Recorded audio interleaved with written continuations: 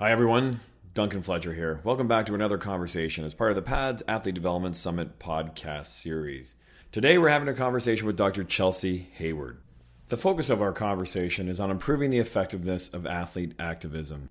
Dr. Heyward is on the Players Coalition leadership team where she works with the Players Coalition to help athletes drive systemic change. Along with my colleague Stephanie Thorburn, we have a fascinating conversation where we understand how powerful athletes can be in changing policy through engagement in the political process. We hope you enjoy listening to this conversation. Let's dive in. Hello, friends. The PAADS Athlete Development Summit podcast series is extraordinarily fortunate to have Aura Health as a sponsor this year. Founded in 2013, Aura Health is the company behind the health tech wearable, the Aura Ring, which provides actionable insights on sleep and its impact on your overall health. It's used by top performers across a variety of industries, including the NBA, the WNBA, NASCAR, UFC, and more. And in fact, I've got one on my finger, which I had before Aura even thought about sponsoring PAADS. I can tell you one thing for sure, it's definitely helped me align my sleep, which was an absolute car wreck. The Aura Ring delivers personalized readiness and activity and sleep insights automatically to the Aura app, providing wearers with practical steps for long-term improvement. I can attest to that. The Aura Ring is not a medical device and is not intended to diagnose, treat, cure, monitor, or prevent medical conditions or illnesses. For more information, I'd urge you to check out auraring.com. And on behalf of PAADS, we thank you for your sponsorship of the PAADS Athlete Development Summit podcast series. Hi, everybody. Duncan Fletcher here for PAADS, the Athlete Development podcast series. I'm here with my colleague, Stephanie Thorburn. And very happy to have Dr. Chelsea Heyward with us today to talk about issues pertaining to social justice. Welcome. Thank you. Happy to be here. Thank you guys for having me. Steph, how are you feeling today? You ready to rock? I'm ready to rock and roll. Beauty. Let's jump into it. One of the first things that we usually throw at folks here, Chelsea, is we have a conversation around, where did you grow up? How did sports kind of come into your life? And, how did you kind of find yourself where you find yourself today? So I grew up in Southern California. So biasly, I see it as the mecca of sports in the United States because we've got essentially two of every professional sports team. At least now, obviously that's ebbed and flowed over the years. But I played sports as a youth from soccer to volleyball. And then in college, actually, I was graduating a semester early and had taken care of all of the GE requirements super early. So I had a ton of electives to play with. And my last semester had a sports appreciation class where we just learned about all things sports. And from there, we had a guest speaker come who actually ended up leading to my first internship in sports, as well as a guest speaker who spoke on the sport management program, the graduate program at Long Beach State. And so from there, I took both my professional and extended educational pathways forward. That's phenomenal. And what was your sport, out of curiosity? Or you have a finger in everything? So I played soccer for 6 years, but my passion was really around volleyball, which I don't know how long I played there, but I played in high school and then I played club in college. And that was really, I think, my main passion. And so my little claim to fame is I played after we graduated in a league where some of the best beach volleyball is in Southern California. And I played in a league in Huntington Beach where I blocked Misty May, and that felt great. But I don't usually tell people that she had just had a baby. So nice. Volleyball was one of those sports where it hurt too much every time it hit my arms, and that's like the saddest thing to say, but it's the truth. Like every time it hurt so much. I was like, wow, this is far harder than it seems. So I totally respect the grit you got to have to be a volleyball player. Yeah. Well, that's in your pathway obviously is a little bit unique in that you've sort of gone through the academic route. And I'm just curious, what was some of the things that you were researching when you pursued your PhD? So it was actually an EDD, so an education at Rossier at USC. But originally I wanted to extend my dissertation to focus on starting a public charter school that educated children through sport. So I'm not exactly sure when this started, but I've always seen sport as sort of a Trojan horse to get things through to people who may not necessarily have been willing to either accept that information or had access to that information or whatever. And so when we started our dissertation process, I realized I didn't know anything about charter schools. And so they told us to have connection to an issue that we either had influence over or connection to. And at the time I had just started with Players Coalition. And during that weekend of our dissertation selection process was the weekend that the president called the NFL players SOBs. And so the group chats are going off about what everyone's going to do. And I'm like, hey, I have influence and access in this space. Why don't I dive deeper here? And that's really what kicked it off. That's phenomenal. And you obviously mentioned the Players Coalition. Maybe if you don't mind, give us a little bit of rundown on what the Players Coalition is and what your role is there. So I'm on the leadership team at Players Coalition, and it's essentially a 501c3, 501c4 organization that advocates for issues of social justice and racial equality. Within 4 pillars, there's criminal justice reform, police and community relations, education, and economic advancement. But unique to other social justice organizations, Players Coalition is completely athlete-led. So all of the decisions we make, all of the initiatives we get behind come from either the passion points of our athletes or from some of our subject matter experts flagging, and then our athletes aligning with, again, their passions. And so it was founded in 2017 by Anquan Bolden and Malcolm Jenkins, who had both done a ton of work around the social justice space and had looked around the league to find other guys doing other things as well. And so with our founding task force board, we then launched particularly in the NFL, but then have since expanded to over 12 professional sports leagues. I was going to ask you, as you got involved with the Players Coalition, like you said, it's kind of unique in that it's an amalgam of different players in different leagues, all kind of under one umbrella, pursuing social justice issues. What was some of the things that surprised you as you got involved in this initiative in terms of the mindset and how athletes viewed their engagement in this kind of work? Did anything come out of that sort of surprised you, or maybe that you weren't expecting as you began to engage with the Players Coalition? I'm not sure if I was surprised as much from the perspective of the athletes, because you're working with elite professionals who want to be elite in every arena of their life. And so just as they would on the court or on the field, in the social justice arena, they want to be the best. They want things to happen quickly. They want to make sure that the opportunities that they've been allotted, they're able to extend that to others. But I think what was most surprising was actually from the impact perspective. And so when our athletes would get involved in issues, we'd see change accelerate much more quickly than it had been had the grassroots groups been organizing on their own. And so one example I always give is that Anquan Bolden was working on some voting reform issues in Florida. And he had, they'd been trying to get a meeting with this elected official for like 6 months. And then Anquan came in and they had it in weeks. And we'd seen that model repeated over and over in Boston, in LA, and Philly, where athletes would come in and things would happen within a matter of days or weeks versus the months or years something had been advocated for. That's really interesting. You think about the power of the platform and the power of the jersey that these athletes are able to bring to the table in order to, like you said, move the needle that quickly. That's fascinating to hear. And I think it kind of speaks to how potentially impactful athletes can be in this space. Definitely. And I think just to add there, the reason why, which I think is sometimes overlooked, is because elected officials are people too. And so they have things that drive them and motivate them. And whether that's getting reelected, they understand that when an athlete comes to the table, they're probably coming with a lot of attention, whether it's their followers or the media or whoever's looking to see what they're doing off the court is also paying attention to the issues that they subject themselves to. But there's also that fan perspective. A lot of these elected officials, especially if it's in the city that the athlete plays in versus their hometown or their college, they want to be in good graces with these individuals because there could be, again, political aspirations there, or just personally, whatever the reason being, we recognize that elected officials are human too. And so pairing them with these athletes who have like-minded or maybe sometimes a little bit more of a progressive stance, they're able to hold these elected officials accountable in ways that other individuals aren't, not necessarily always to a fault of the elected official, but just sometimes as the cards end up falling.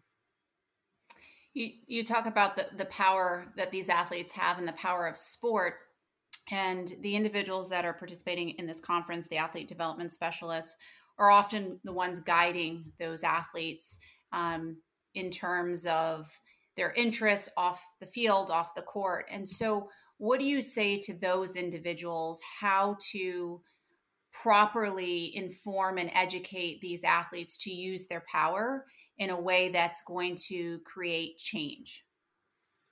I think just speaking a little bit from the perspective that some of our athletes have shared, it's more of a conversation with than speaking to becomes really important. And so I think a lot of times we all get lost in this sort of day-to-day cycle of how we do our jobs. And so sometimes we forget that these are real issues and that some of these statistics represent individual people. And so if we're educating an athlete on these issues, it's not that they don't know the story behind it. They may just not be as well aware of the facts. And so having a conversation with them versus speaking to them from a higher level becomes really important so that they relate to these issues because they come from these areas a lot of the times, but also they just need to know, okay, what's the action item? Like, what do I need to do? I'm definitely on board.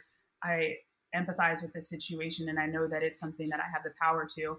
So how can I then use my platform to accelerate this change? So first speaking with them instead of to them, but then figuring out how to make their activism the most turnkey. So recognizing that while they are professional athletes, that's their main thing. And so being from these areas and being just a human in general, they have this desire to help humanity, which is really important, but that platform is what gives them this tool to accelerate change. And so they have to keep that as the priority. But if you're able to accelerate how they're able to get involved, so making sure that everything's outlined in a very clear briefing document, making sure that all of the people that are trying to get to them, you're sort of serving as a buffer to make sure that what information gets through or what individuals get through, everything's clear, concise, asks are realistic, and getting on their plate things that they can execute quickly becomes really important because from our perspective, the quicker we can get things turned around, the more motivated our athletes stay as well. And that becomes important because a lot of these issues are super long term. So whether it's a short term win that you can help them get, or even just like a meeting that can count as a short term win versus overthrowing an entire system. And so third, I would say then setting that level of expectation becomes important so that they know that we aren't just going to abolish abusive practices tomorrow, that there's a long-term play here. And I think that's so important because, individuals want to get involved at various levels. So being able to provide them with the information and education in totality so they can make an educated decision in terms of how they want to get involved, I think is key. I know that there was a few years back, Malcolm Jenkins and Chris Long not only met with officials, but they also did ride-alongs really to educate themselves on the topics that they were speaking about. So I think, as you said, the education is key and understanding the complete picture. So they're getting involved in something that they have a background and they know the commitment moving forward. Yeah, that alignment with something you actually care about is also really important to flag. You can't expect everyone to get behind every single issue. And that's okay because there's enough issues to go around. So when an athlete finds something that they're passionate about, that's where you really want to spend the most time and resources finding ways in which to support. And from there, recognizing too, which we take that responsibility as well, that we're not the experts. So whether it's policing or criminal justice reform, we're surrounding ourselves with individuals who do this work on the day in and day out and getting them vetted information, which is really important, understanding their public platform and the I guess, volatility that comes with that, getting them vetted information that they can then go and speak to these individuals to learn from them, whether it's a ride along, knowing this is what your day-to-day looks like, this is what the statistics are surrounding what this impact looks like, et cetera. And I know that you teach at two different universities and you talk on the topic of sport and culture and power. Can you kind of share with us what the framework of that class looks like and perhaps how that has assisted you in your role with the Players Coalition? Yeah. So I based both of those classes really heavily in identity because you can't show up in the world if you don't know who you're showing up as, is one of the things I'm always telling my students. And so understanding first, going back to that passion piece, where you stand in society, both in terms of demographic, but also in terms of mindset becomes really important because those classes aren't necessarily limited to social justice and racial equality. I break them up thematically, first starting with sport and youth and understanding the role that sport has on shaping our next generation, going into sport and gender, sport and race, sport and business, sport and pop culture, sport and social justice obviously plays a heavy piece in all of that.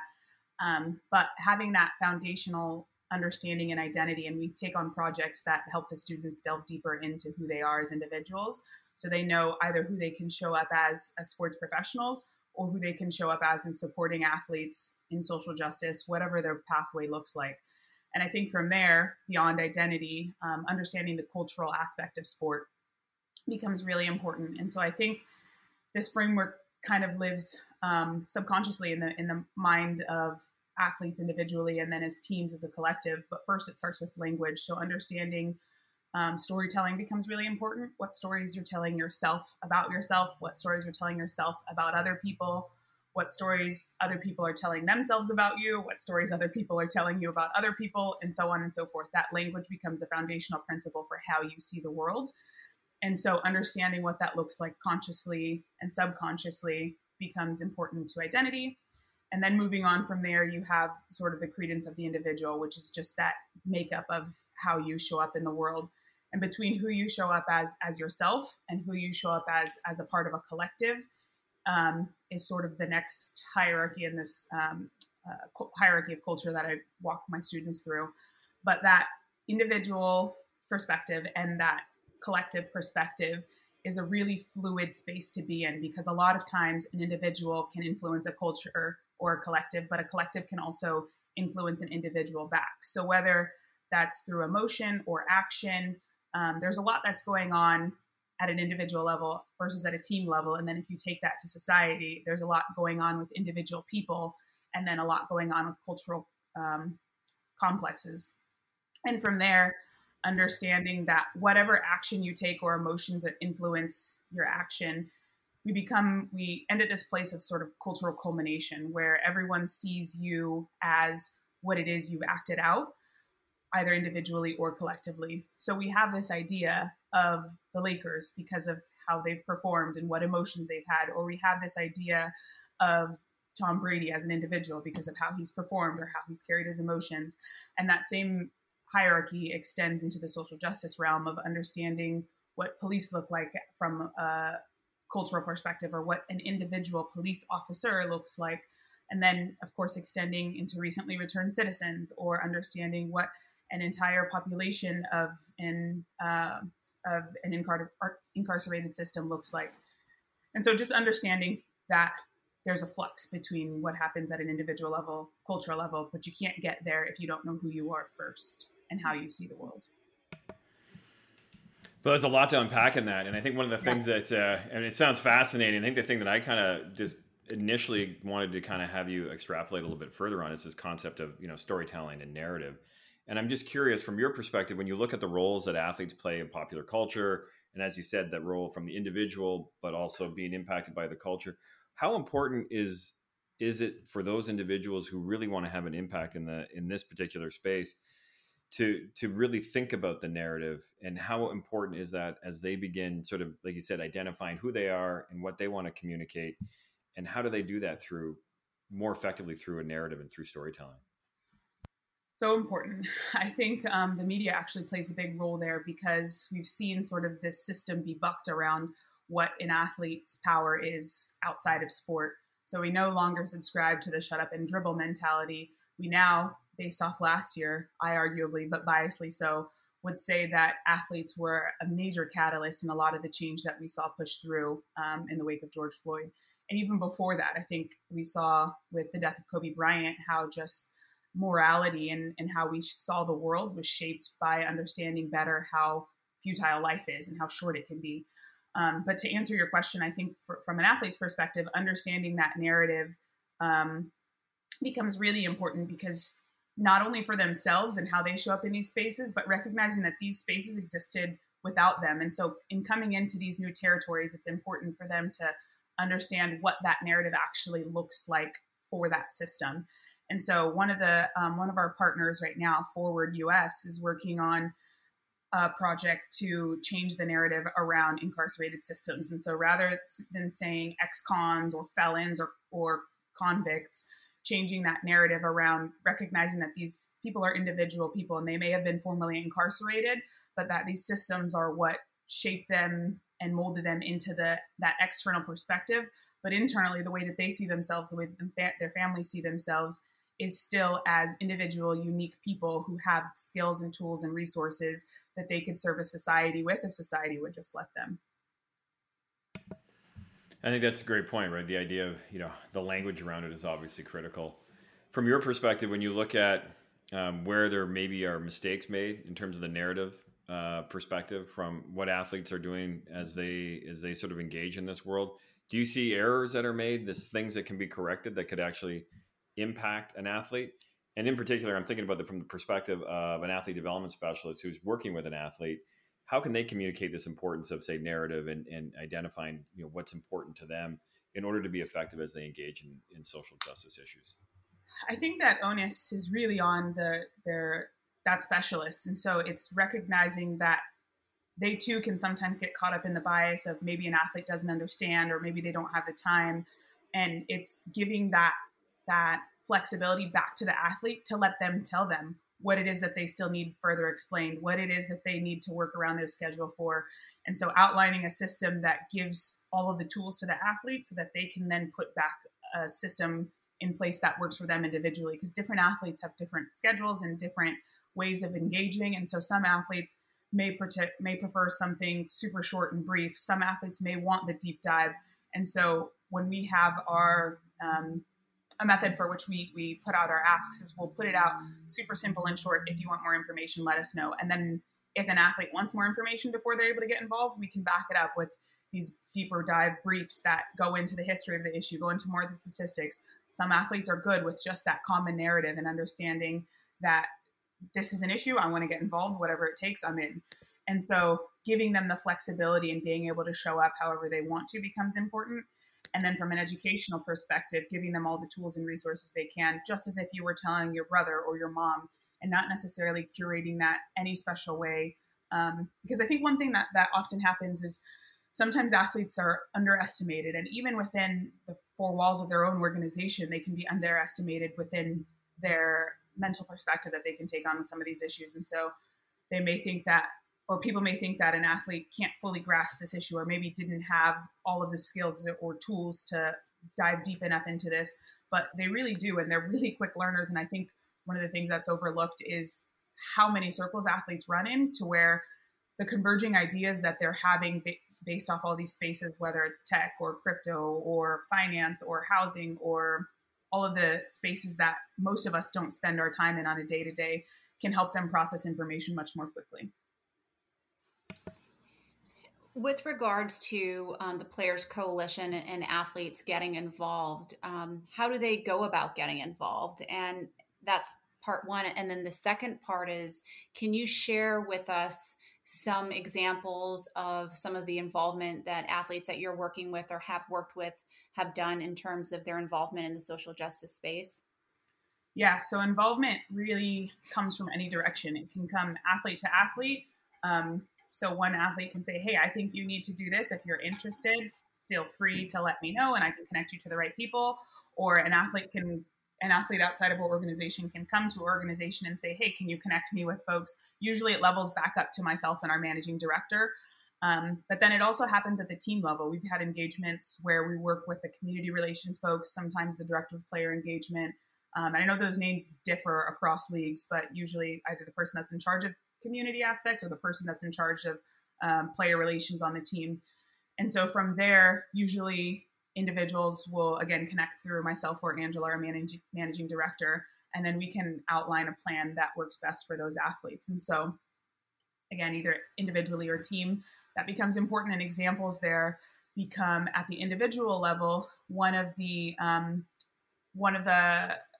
biggest impacts I think we've had is we had several Patriots players a couple years back work on education reform in Boston. And so engagement can span anywhere from sort of vet to rookie status.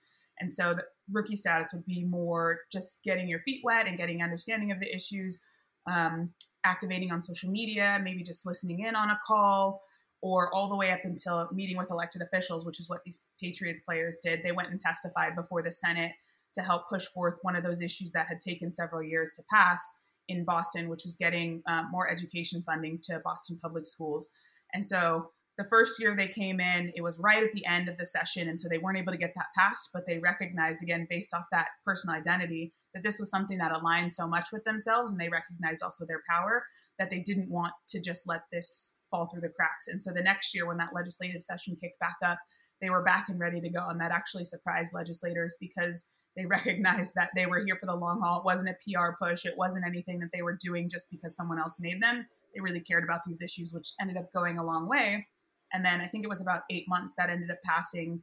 And that bill ended up infusing $1.4 to $1.5 billion in the Boston public school system. And so that was at an individual level where our athletes knew what they cared about, came to us. We had identified those passion points, had worked with experts to figure out within the markets that were relative to them, how they could get involved, and then outline that plan of action moving forward. Again, that was a deeper dive commitment. But then at the team level, recognizing one of the things we've done most recently was working with the New Orleans Saints on issues related to Black women. And so they wanted to dedicate their season to those issues specifically in the wake of George Floyd last year, because being spearheaded again by individual athletes, Malcolm Jenkins and Demario Davis, they wanted to be impactful with their season. So versus wearing a t-shirt all season or just having words on the field, how would we contribute to issues that we genuinely cared about? And so at that level, the whole team got involved. And so the captains participated in a series of roundtable conversations. There was in-game activations, all outlining the issues to raise awareness from the public perspective, but then also challenging people from an action point perspective. If you care about this issue, here's what you can do. And then from back to a team perspective, individuals on the team contributed a certain amount of money. The team matched it, and they ended up raising over $300,000 to support the organizations whose work they were working to highlight throughout the season. And so that was, again, both super deep dive issues, but then we have sometimes issues that come up super quickly, and we have most of our athletes fill out this form. And in that form, it outlines their markets, their passion points. And so when we have issues come up, we can quickly go to our database and say, all right, there's a racial justice issue in California specific to criminal justice reform. And we know that these athletes care about that. Let's shoot out the ask to them. Here are the people that want more information. We get them everything that they need. Again, keeping it super turnkey, whether it's scripts or talking points, and then disseminating out the information that way. They advocate, they push publicly, hold that accountability on elected officials, and then it turns into change, hopefully. That's really great to hear about the kind of you painting the complete picture of what this looks like and the attention to detail, the depth in which you guys are really thinking this through. How can we in this space of athlete development bring more attention and awareness? Because listening to all the different platforms and programs that are taking place, there are so many people that are not even aware of the work that's being done, and it's not being done at a surface level. The athletes are really trying to understand the complete picture, the background information. How can we provide more exposure to this so individuals outside of the sports world are aware of the great work that's being done? I think just continuing to share the message. And then if those in positions that work with athletes have athletes that want to get connected, by all means, feel free to reach out. And then by word of mouth is sort of from a grassroots, I guess, perspective is how we've grown. And the reason why we sort of took that approach rather than sort of the traditional PR blast it out was because when we started, it was a really tumultuous time. It was at the height of the kneeling. There was a lot of controversy. There was a split in the beginning. There was just there were so many headlines that were distracting away from the work that the original 12 guys we started with decided that they just wanted to focus on doing the work. And a credit to them for being so committed to this work, to recognize that they didn't care what was going on, that they were going to keep their heads down and keep plowing. And so now we're able to tout 21 different pieces of legislation having been passed from that mentality. But I think sometimes from an awareness standpoint, we get so deep in the weeds that we forget to take our heads out of the sand and to pat ourselves on the back a little bit, and recognizing all the work all of our men and women athletes have done now in pushing for this reform. And so I think from an awareness perspective, probably just word of mouth, but then also connection to more athletes who want to keep continuing to do this work. Because from my perspective, from, again, being biased, I think it's one of the best ways for athletes to get involved, because there's a little something for everyone. People who want to dive all the way in head first, or people who just want to tap in every now and then. There's no judgment, no shame, because there's so much work to be done. We'll take anything and everyone who wants to get involved. One of the questions I wanted to ask you is just when you're looking at the work that's being done across the key pillars that you guys have identified. How do you speak to those athletes that maybe don't have the same shared experience? They're not a player of color. How do you talk to them about engaging in this, and what would you want them to know about getting involved in this kind of work in order to have an impact?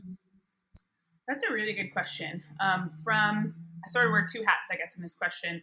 From the perspective that I always tell my students is first recognizing your privilege and recognizing that your privilege is something that someone else doesn't have. And so your allyship is extending that privilege to someone else. And so privilege comes in many forms, whether a person of color or not, whether male or female or whatever position you're in, you always hold some sort of privilege over someone else. And so recognizing that in order to lift up the left out and the looked over, you have to extend that. And so in this position in particular, I think extending that means as a athlete not of color would be having conversations with your friends and family about these issues, bringing awareness to these issues. Because one of the things that actually one of the Saints athletes had brought up, who was a white athlete, had said that it's important for me to be involved in these conversations because I recognize that even just by sharing this out on my social media or by people following along because I'm involved, they're getting educated on issues they never would have otherwise else. And so the athletes that follow maybe a Malcolm Jenkins aren't the same athletes that follow maybe another athlete not of color. And so recognizing that power lies just even within their information sharing. And I think from a motivational perspective, it also becomes important to know what it is that they care about. So again, you don't have to get involved at every issue. So maybe you recognize that you have privilege in this area, but it's not really something you're comfortable engaging in. Usually education is a pretty good issue to get people involved in because who doesn't want to help kids? And so that's a really great way to get your feet wet is just figuring out where you can fit in. And that always starts with a conversation. And so one of the things we also share is that we can't help you if we don't know where you're coming from. And so to try to be as transparent as possible as you can with us, and hopefully recognizing that with the trust and respect that we've gained from all the athletes we've worked with thus far, not asking for respect, but at least giving us that opportunity to earn it with you, we can help guide you on a path that makes you most comfortable. No, that makes absolutely a ton of sense. And then when you're looking at, again, the different pillars, criminal justice, education, youth justice, policing, and voting, where have you guys had the most success? Where have you seen the athletes really move the needle? Obviously, you've identified education as a key piece. You've talked about some of the things in the criminal justice space. Are those sort of where, for whatever reason, athletes tend to have more impact? Or I'm just curious what you've seen in terms of how people react to when athletes are bringing these issues up, where you actually see immediate movement on a more consistent basis, say, voting versus criminal justice, whatever the case may be.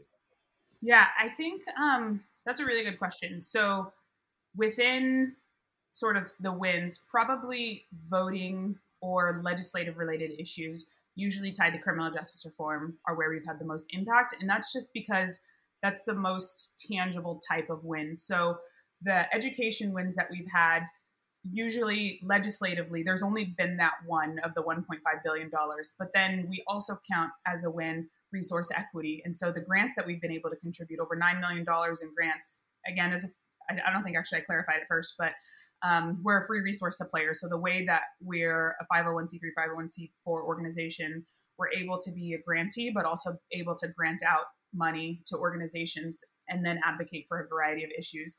And so in being that free resource, all of our money goes back into, a majority of our money goes back into those communities.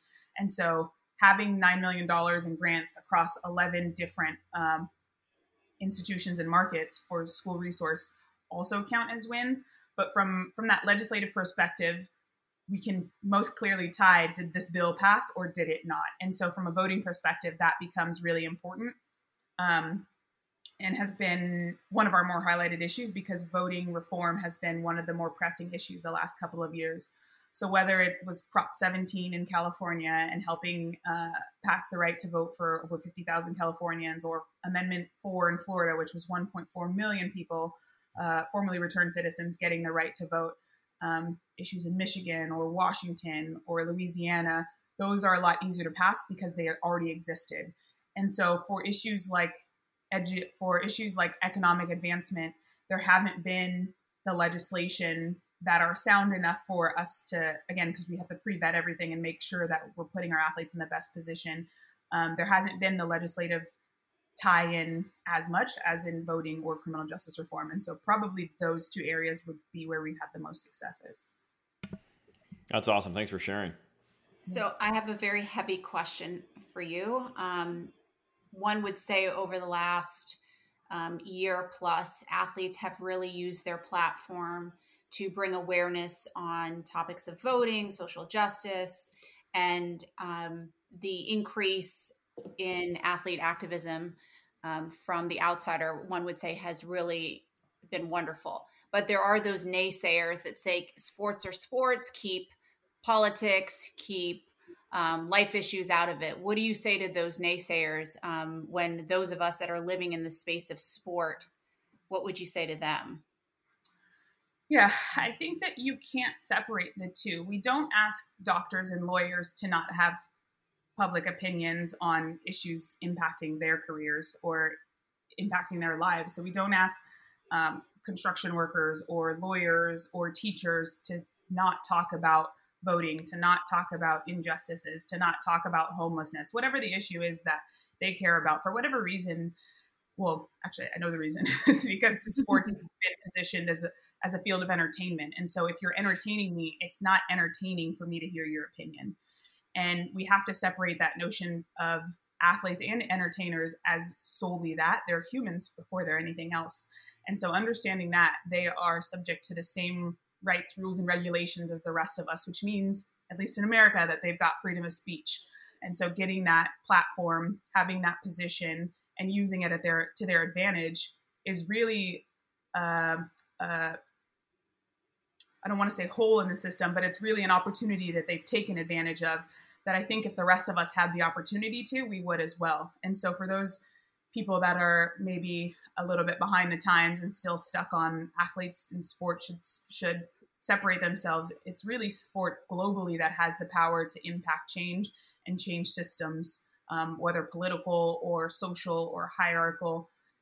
That sport acts as that interesting medium. And so without that, we wouldn't necessarily see change. I think there are so many other arguments you can make for people in positions of power, elected officials who've gotten to that position without that backing, without that politician backing and that experience. And they made it to the highest land in law.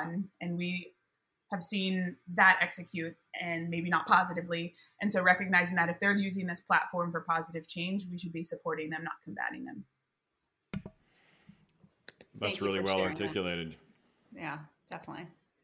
Go ahead. Sorry, go ahead, Steph. Let her rip, Steph. Okay. Question unrelated to that, kind of switching gears again. The sports externship program with La Chica Sports and Entertainment. Can you share with us what that looks like, how it came about, opportunities for involvement?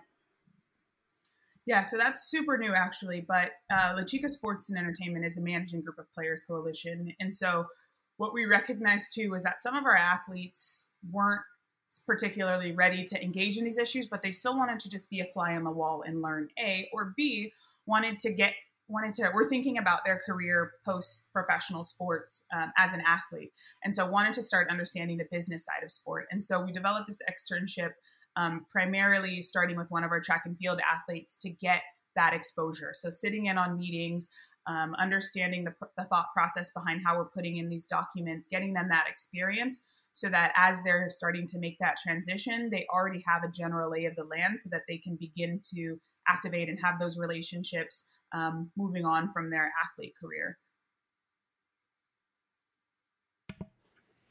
Getting that kind of exposure is critical. I think if you really want to understand what's going on, you got to be in the room. And I think we could all agree to that more athletes need to take advantage of, obviously, taking advantage of the platform to speak to these issues that they're passionate about and they want to have an impact on. But it's also, they can use it as an opportunity to really understand, what other things are going on beyond the game that allow them to identify those opportunities they can jump into whenever the game concludes for them. So I think that's a critical part of it, and getting those experiences are massive. I did want to ask you, just kind of looking at the athlete activism space as a whole, and there's been a ton of change just over the last 2 years, and then if obviously you wind it back to what was sort of kicked off by Colin Kaepernick. Where do you see the space going now, especially as we begin to nose up out of a pandemic? We're on the other side, or we're in a post George Floyd murder world. What do you see happening in this space now? I see more of an institutional adoption coming. And so recognizing the power that athletes have and seeing how it's growing, organizations are trying to still figure out how to best utilize that. And so making sure that it's not necessarily working against them, but that they can have it working for and with their organization becomes really important. And so having that, it's all sort of, we're at this melting pot of where that's happening, where people are also having this shift in consciousness based off of everything that had gone on last year. Or at least are willing to have the conversation if they're not necessarily deciding to change their mind yet. And so while all of that's going on, just as most mainstream processes go, there's first an individual adoption, and then there's a small population adoption, and then that population grows to maybe like a state level, and then you have this sort of global adoption. And I think we're moving into the space where we're not yet at that global adoption, and I mean across the sports world in general, not necessarily the world, but within the sports world, there's across sports now, especially with the rise of groups like Black Players for Change out of the MLS, the Black Women's Players Collective out of the NWSL. There are these affinity groups within sports where they're not settling for less anymore. And so recognizing that they as athletes have power and they're going to continue pushing for this power, even sports where the majority of athletes are not people of color, like lacrosse, there's still groups in that space pushing and advocating for the strengthening of the sports within communities of color, but then making sure that conversations and perspectives and organizational function is changing at those higher levels. And so because there's this groundswell of athletes pushing things forward, and because they're also tapped into the younger generation, which I think is often overlooked, we're going to see a lot of change at an institutional level. I think last year there was a lot of commitment and a lot of hype and a lot of emotion. And so we saw a lot more willingness to engage. But now we're at this point where we're seeing the sustainability of the engagement, what that needs to look like long term, and how it could go moving forward. And so moving forward, I think we slowly beginning to have more of an institutional adoption. And that's fascinating. That creates both opportunities and dangers in a lot of ways, where it could potentially be co-opted. Players could get co-opted in a way that may not be beneficial to these kind of movements. So it really is. It's kind of interesting to see that shake out, or we will be interested to see how that process shakes out. That's actually a really important point that you bring up, because I think as more and more people come into this space, everyone wants to either position themselves as an expert or say, well, yeah, I've technically been doing that for years. And it's an important distinction between community impact and social justice or racial equity work. Just as I, as a Black woman, wouldn't claim to be an expert in diversity, equity, inclusion just because I'm Black.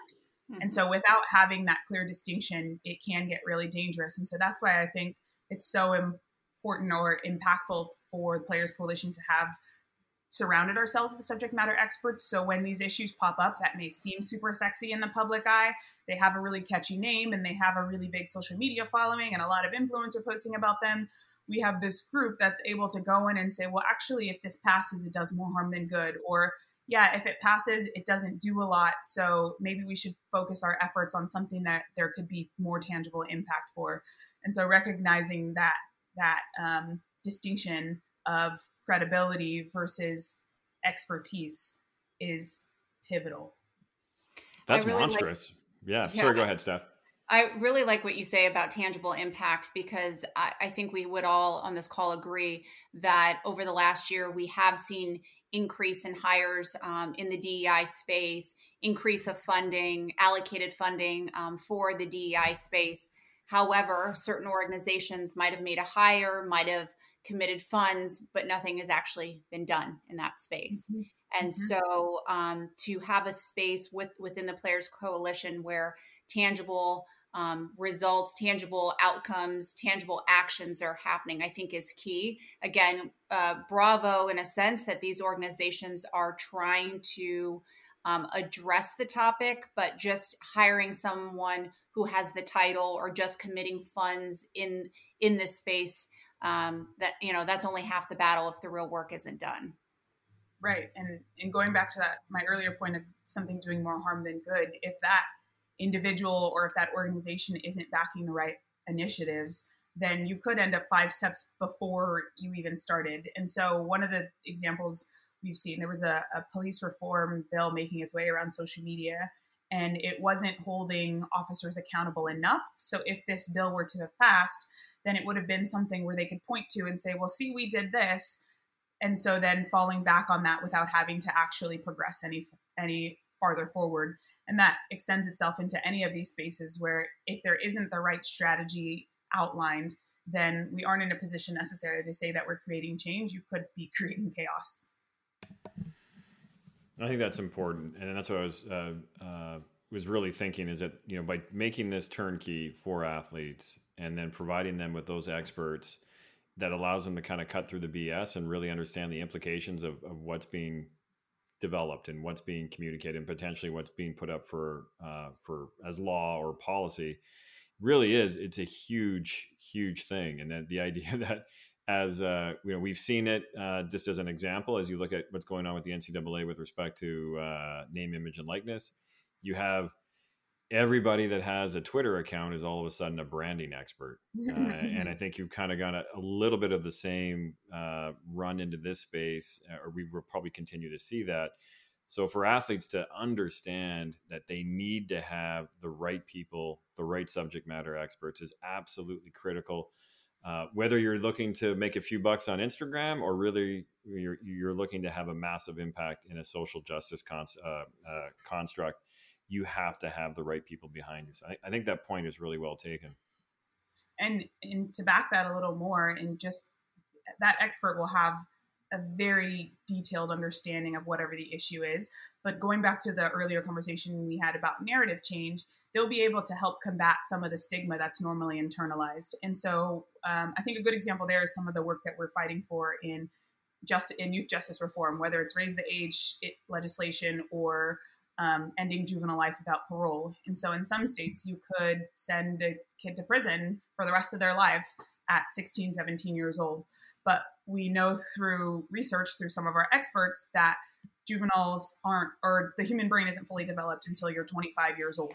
And so then layering that on top of whatever trauma this individual is going through because of whatever system maybe their parents had also gone through. So now they live in poverty. So now they're maybe facing whatever other issues come up from that. Getting to see these individuals as not necessarily victims of our system, because I think it's important not to victimize people, but getting them to understand the impacts of the systems in which they're living through are the critical details that are sometimes missed if you don't have that expert behind the scenes highlighting and flagging that, well, if this individual, we see that with youth, the recidivism rate is super low. So this isn't actually a problem where they'll go out and commit another crime. And just being able to point out a lot of those issues becomes really important. And that's in the criminal justice space. But going back to DEI or social justice or whatever specific it is, having those experts to flag these issues is so, so important because it can change your entire perspective. Absolutely. Absolutely. And I think that's obviously why we're doing the athlete development podcast series, is we want to bring experts on to kind of talk this and hammer this home. So our athlete development specialists that are working day in, day out in the field, really know how to talk to their athletes about this and understand some of the ins and outs of a range of different issues. And obviously talking about social justice here today, I think it's critical because as you had mentioned, this is a space where you walk into, if you don't have that expert support, that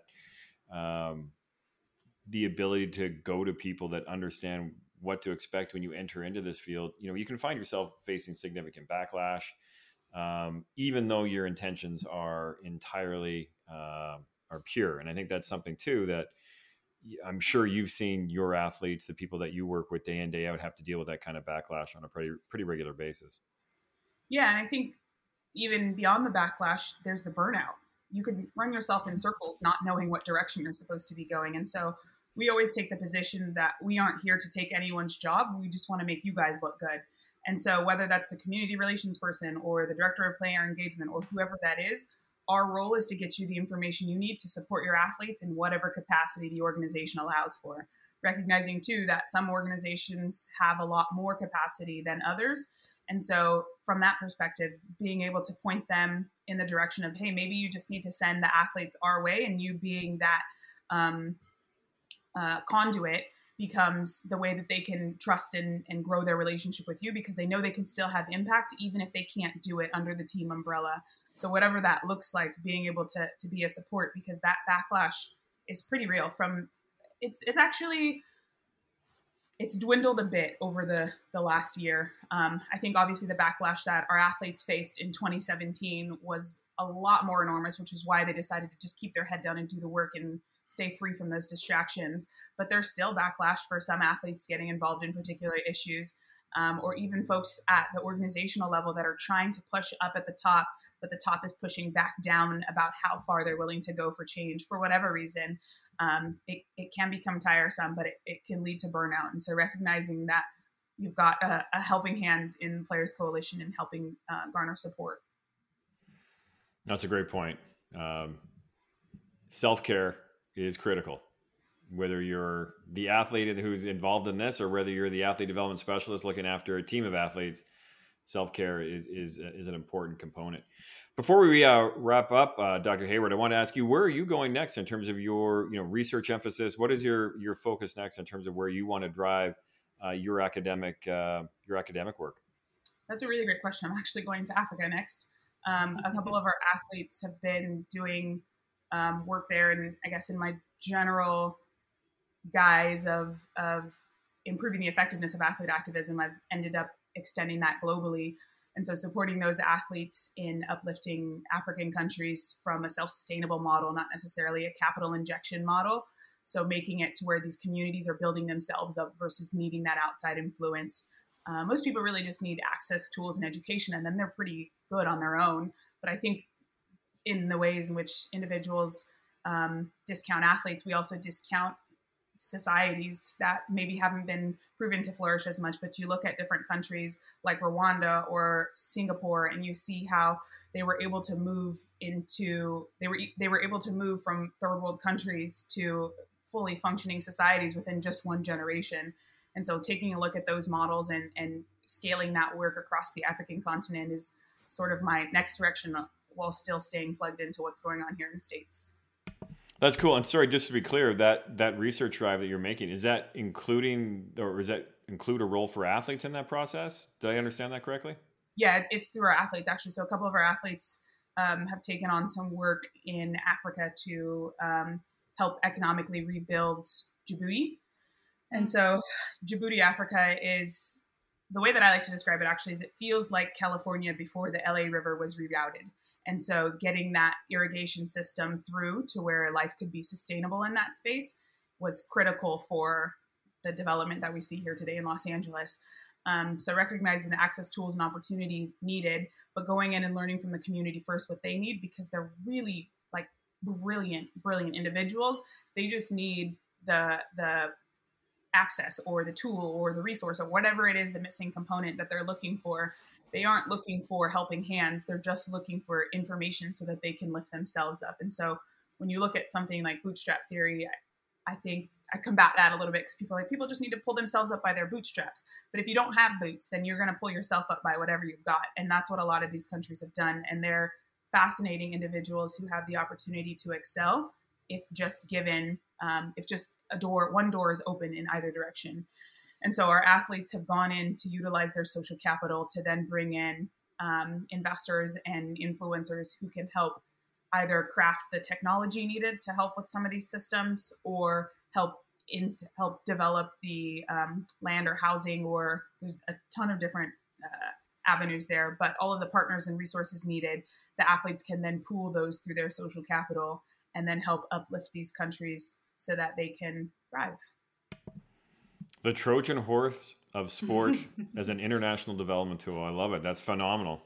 Yeah, I'm all the way bought in. I definitely drink the Kool-Aid there, but I think that I tell my students all the time that sport and music are the two most powerful entities in the world, and that music is a more powerful being because of its impact on our physiology. So how different frequencies can impact our brain waves or our heart rhythms or whatever, but that if you break it down to the individual level, athletes are actually more powerful than musicians because of the impact and the reach that they're able to have across the globe. And that's probably a phenomenal place to wrap it up. So with that, I want to thank my colleague, Stephanie Thorburn, for participating. And of course, Dr. Chelsea Heyward, many thanks for your time and your insight today. Greatly appreciate you having a conversation with us. Thank you. Thank you guys for having me. If there's anything I can do to support, just let me know. Great. Thanks again. Thank you so much for listening to today's podcast. We really hope you enjoyed it. And more importantly, we greatly appreciate your support of PAADS. We'd also like to acknowledge the support of our global partners for their ongoing support of all of our initiatives, including the Athlete Development Podcast series. Again, be sure to be on the lookout for information regarding live Q&A sessions, and we urge you to continue to dive deep into all of the different podcasts that we're bringing to you over the coming weeks. Again, thanks for your interest and for your support of PAADS.